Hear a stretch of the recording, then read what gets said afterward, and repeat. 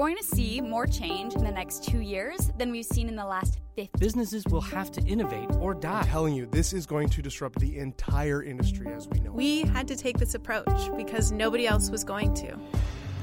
This is Industry Interrupted. Industry Interrupted.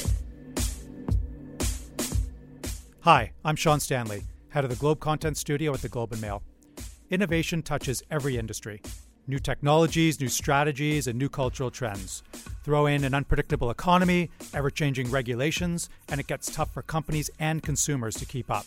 But keep up they must, or they risk getting left behind. That's where this podcast comes in. We highlight the developments in sector-based innovations that are causing ripples in Canada's economy and give you the information you need to stay ahead.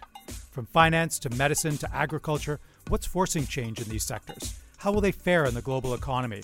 And what will it mean for your wallet? That's what we'll explore each week on Industry Interrupted.